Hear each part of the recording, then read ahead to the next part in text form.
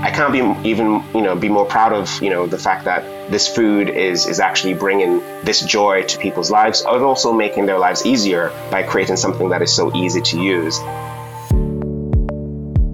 This is The Producers. I'm Anthony Huckstep. After having an average experience eating Jamaican food at a festival, Brian Johnson suddenly got an urge to try and do it better. He delved into the food of his heritage and soon discovered the complexities and challenges of dishing up food of a high standard.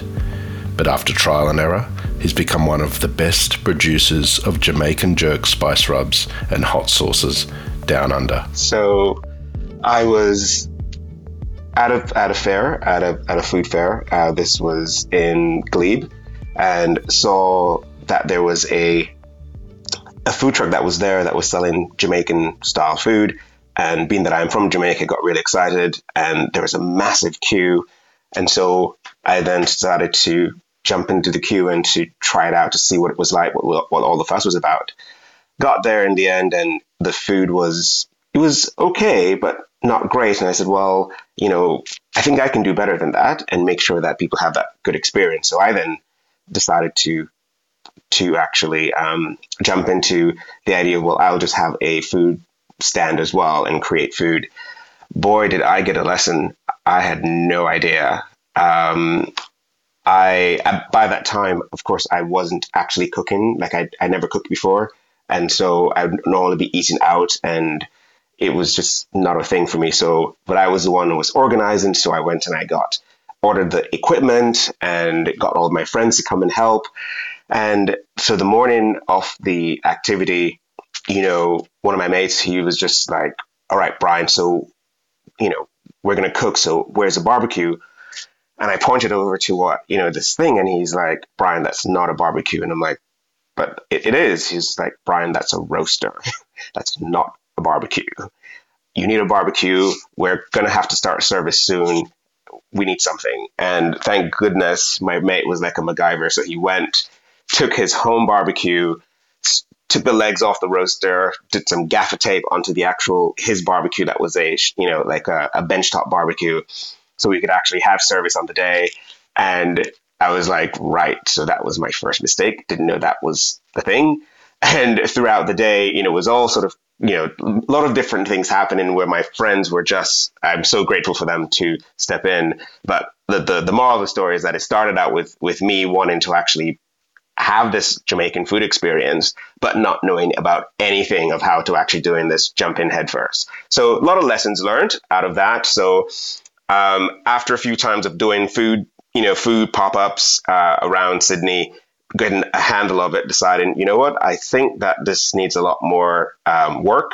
So let's just take a step back and let's create the products that actually then drive the food, and then we'll get back to the actual food setup itself at a later point. And that's really what I've done. So out of that came just starting up with actually creating the products and actually selling them to consumers as well as to food service. So airlines, events, hotels, restaurants, bars, etc. And then, of course, you have some QSRs who purchase the products, and of course, then simply just direct to consumers. And that has been really quite good. Growing up in Jamaica, food was at the heart of the family. I think growing up in a large family, where I was the youngest, I think food is definitely, for anyone who has a large family, they're going to be familiar with the stories that, food is this amazing thing that when it's actually served in a large family, you learn to eat very fast because it will disappear. And so as a child, growing up, certainly having that where I'd be one of those children that, I want to create this, eating my food, but put in, meat, for example, I'd put that as the last thing that I would eat because I'm waiting to have this amazing thing at the end. And of course, my older siblings would just take that away, take that meat away. And then I'd be crying to my parents, and then I'd get the scolding that says, well, now you should always eat, everything together on your plate and not not put things aside. And so you learn how to eat your meals properly, but more than anything, you're trying to protect your food from your siblings because you're in such a big family, and there are 5 boys and 1 girl. So yeah, you know what that would be like. In Jamaica, the Sunday dinner is a thing for everyone. So I think the tradition of different types of food. So on Fridays, your mom doesn't cook. So then, because she's not cooking, you'd normally be going out to have something, where you'd normally then have this food called jerk, which is basically, what's street food called, we call it pan chicken as well. And we have that on a Friday because mommy's not cooking, and that's our treat for that particular day. And then on Sundays, it's going to be soup, some kind of soup, which is either, some beans, legumes, some sort of meat. And that's just a traditional thing that you just sort of look forward to if you're really loving soup. And then Sunday is like the big feast day when the big spread happens, on the table. And it is, the various types of meat that actually are cooked, this, and seafood as well. And the idea really is that it's a coming together of the family. So I think from looking forward to particular things, I think the tradition would be knowing that that's going to happen every week. And then, of course, then you have just normal events that occur for any, major event. Even for a funeral, there's like a major food thing that happens as well. There's a goat that actually is killed, and it's in honor of a person who passed away in their spirit. So there's a whole tradition that goes with food, for based on the event or the activity that's occurring.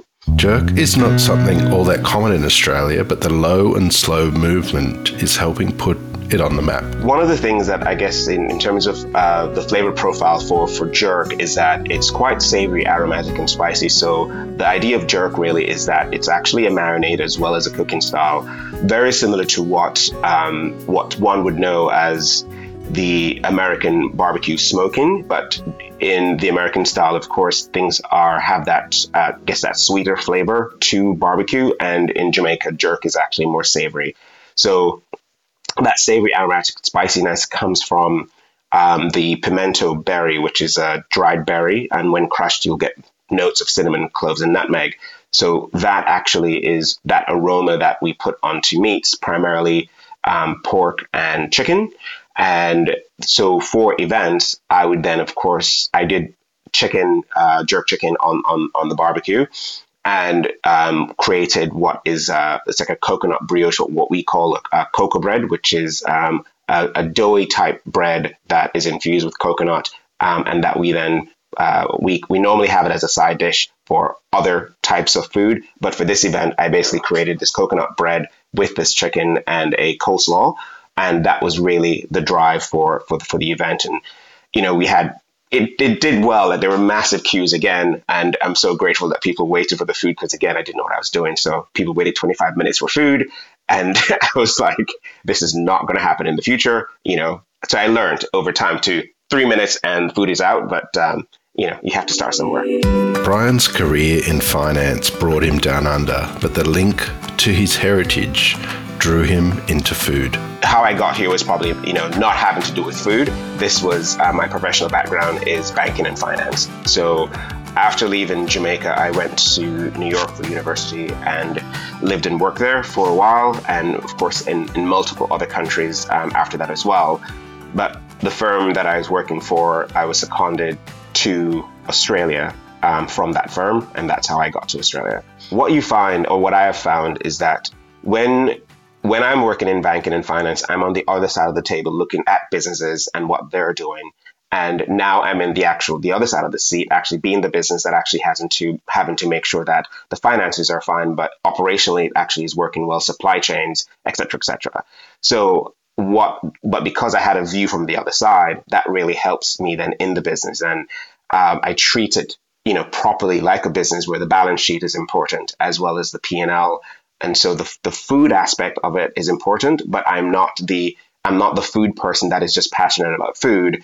I'm a business person who has a deep love of food, and therefore I'm applying everything that I've learned to that as well. Although his experience in finance has helped his business acumen, Brian soon realised starting a food business is no easy feat. I think realizing, for once you go from the home cook making something for a market, that, going out to various farmers markets and in a small batch, that is all fine, and creating your own label, but you still have to get the label printed. You're going to the local Office Express or something.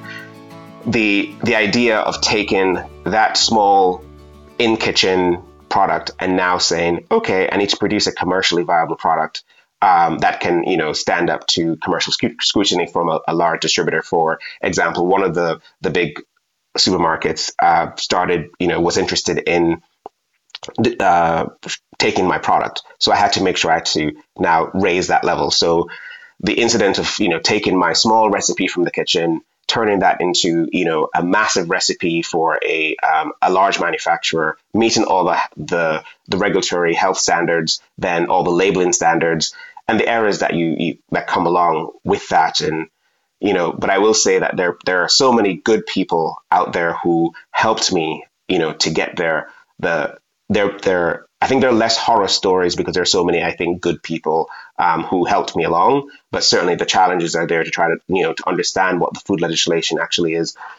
Why is it important that you understand what it is? Making sure I get that understanding of what it means to be a food safety supervisor, and understanding of how to explain food and food safety and usage to the consumers and to the buyers.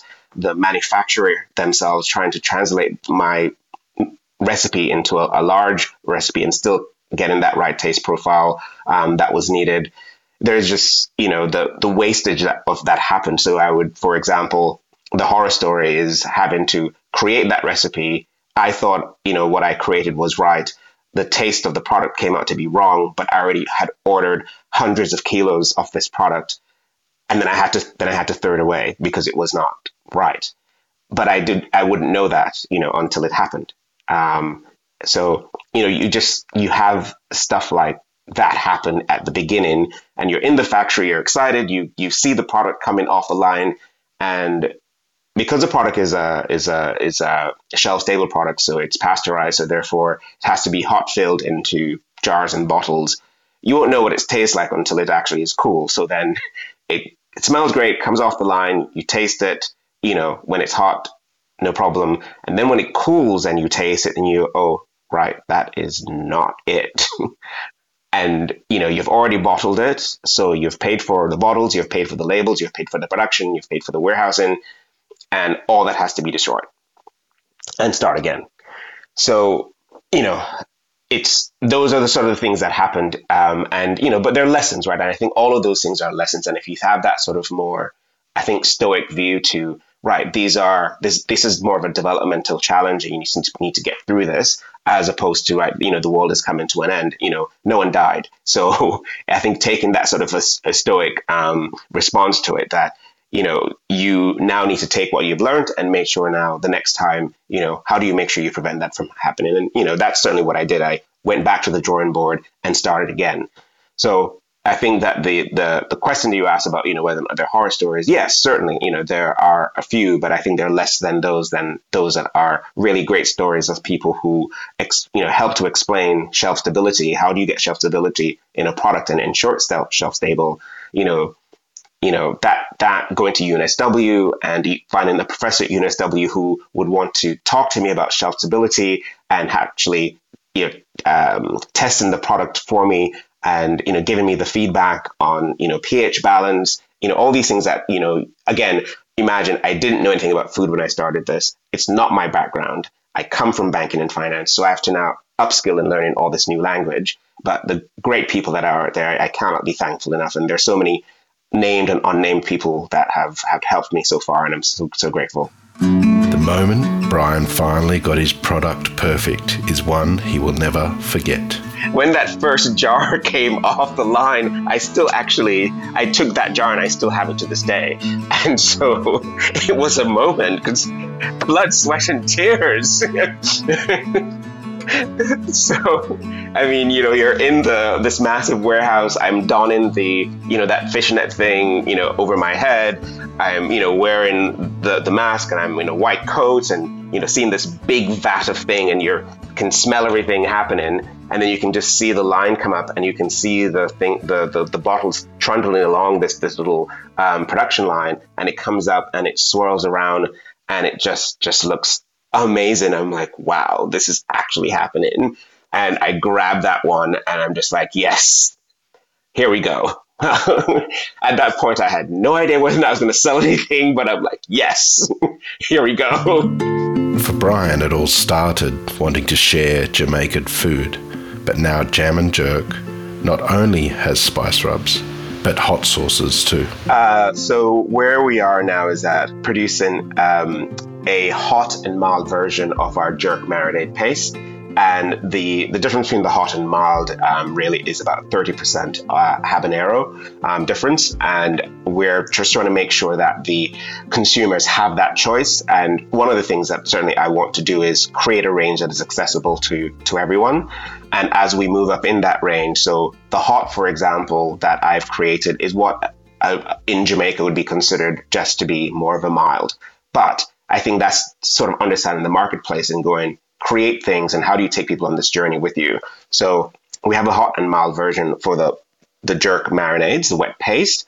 Then I created a jerk barbecue sauce, and that jerk barbecue sauce really it's still jerk, but now you've added onto it now the tanginess and sweetness of barbecue, and that is really that given that particular flavor and element, and adding that smokiness of barbecue as well.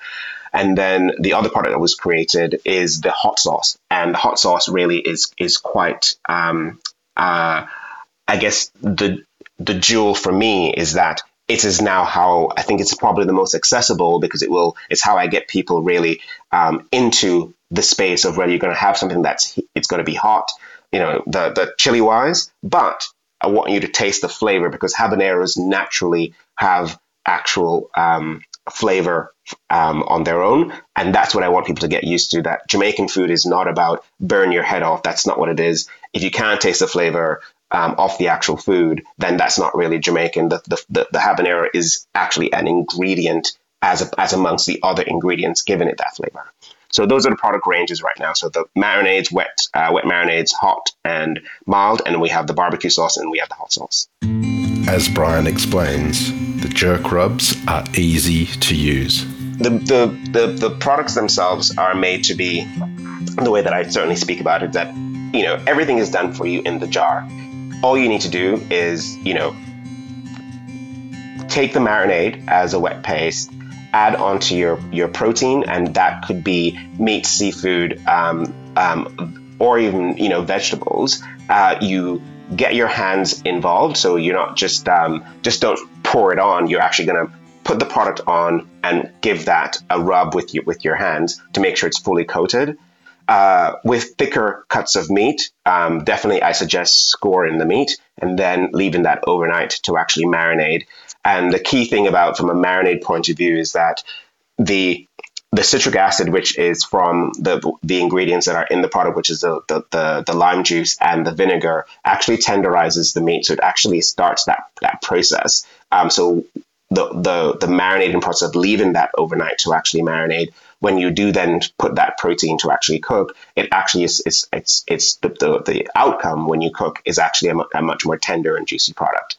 So you marinate first for thicker cuts and leave it overnight. For things that are like seafood, which is if you take in like lobster or prawns, or just a fillet of fish, which normally I use like a thicker fish like snapper, you would actually put a light coat onto that particular seafood, and that I would not actually leave on very long, because again, because it's actually the citric acid is actually from the ingredients, it starts to cook. So then you want to make sure that you're cooking really right away, and all that flavor is still going to be in the product, but you're not actually worried about overcooking the meat or the seafood. And then for vegetables and for non-meat, like tempeh and tofu, that actually is just putting that marinade on it as well, but that's not a marinating process. You're just going to be using that for your grilling or your you're stir frying, and then you go. The only added thing that you would do with any of these particular underlying meats, seafood, or vegetables, or non-meat proteins is add in salt. The products themselves are made to be lower in sodium, so they can't be termed low sodium from a regulatory point of view because it doesn't meet that particular standard, which is, I think, it's 120 grams per 100. So it's definitely is higher than that. But the beauty of the products themselves is that when you think it from a low sodium point of view, it doesn't have a lot of salt, so then you may need to add salt if you want to add that. But certainly my background is that heritage-wise, so my mother's side of the family has hypertension. My dad's side of the family has diabetes. I then grew up as a family not having heavy sugar, heavy salt. So for me, it's more than enough what is actually in the jar. But I do understand that everyone has their preference. So that's the only thing that would be needed to add onto the product prior to cooking. And then if you want to add it post-cooking, that's your option as well. Making the products connects Brian to his heritage, but the impact is having on customers is bigger than he ever anticipated. I think over the years, I went to, I think the most recent, I think years gone by, I've clearly, I've had enough evidence of people loving the product based on their response. But the most recent, I think, it captures all that, I guess would be emblematic of the kind of response that I get. So Meat Stock was only a few weeks ago, and my product is distributed by a distributor who distributes basically barbecue products. And they had a stand, and they had my products there at the stand. So I went in and had my products displayed and, meeting people. And because they were tasting the products, I was able to actually get that direct feedback from them to understand what they actually thought. And, this is certainly where I was super, super excited to actually hear someone actually, tell me that they've tasted the hot sauce, and the response was, wow, unreal. That is, even, younger people going, this is hectic, things like that. And, I'm hearing all this new language about the product, but the beauty of it is that it's been phenomenal. The actual response that people are loving it. It is what I think it actually should be. And so the only thing that I would say that was a surprise, not a surprise, but I after the event itself, clearly, we sell products and it's all fine. I got a comment from someone who was there at the event, and he said he was at the event. He just sent an email to the general email box saying, I know you probably don't remember me. I had a cold on the day and I wasn't able to taste it, but my partner was there and we tried the product, and I just want to let you know that, we bought, 2 of each or something to that effect. They bought quite a number of products, and their response was that, listen, it was so good, it's all sold out. And so we're buying it again, and we're buying it from your online shop, and just keep going. Don't stop. You've produced really great products, and we cannot be happier. And that, stuff like that, clearly no one has to make those statements, but the fact that, the gentleman took the time to send that to me, I think, you can't be not grateful to the fact that, yes, people do like what you're doing. And you also get that immediate response to go, yes, it's working. People do like it. People do enjoy the products and they want more. So it gives me that assurance as well as that comfort to, just keep going. The shift into a career in food has had the most profound impact on Brian. I think I've come to appreciate provenance a lot more, supply chain a lot more, the entrepreneurial struggle a lot more.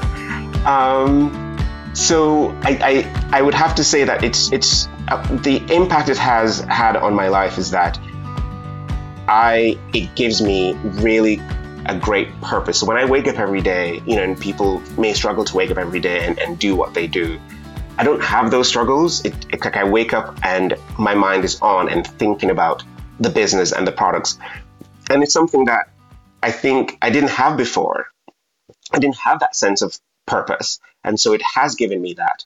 And I think from a food point of view, I can only be grateful that I am doing something that allows me to, I make something that I love to eat, and I will tell everyone every day I eat what I make. And to see people, if I responses like a customer sending that kind of email to me or in person, or I have friends over and I'm making dinner and everyone is so happy to have, this food utilizing the products, I can't be more, changed from okay, I'd normally be a consumer because that's what I was before. I wasn't, cooking anything. I wasn't, making anything. And now that I am a producer, manufacturing these products, selling it to consumers as well as to a lot of chefs as well, I can't be more proud of, the fact that this food is actually bringing this joy to people's lives, and also making their lives easier by creating something that is so easy to use, and they get that flavor profile and that hit that they actually, wouldn't have otherwise. So I think from a change perspective, it's just made me appreciate, I guess, as I said, the entrepreneurial struggle. It's made me appreciate the supply chain of what goes into, when you see something on shelf, what goes into making that thing on shelf. I completely appreciate now that is a lot of work to get it there. And then, of course, the provenance in terms of, where are these ingredients from, and a lot of the things that I guess I try to, of course, the majority of my ingredients are here from Australia, and for what is not, then it's from overseas, but the majority actually is from here. And I think that actually is, again, understanding provenance again about those sort of things. Brian Johnson and Jammin Jerk is a wonderful example of the global embrace of Australia's culinary landscape.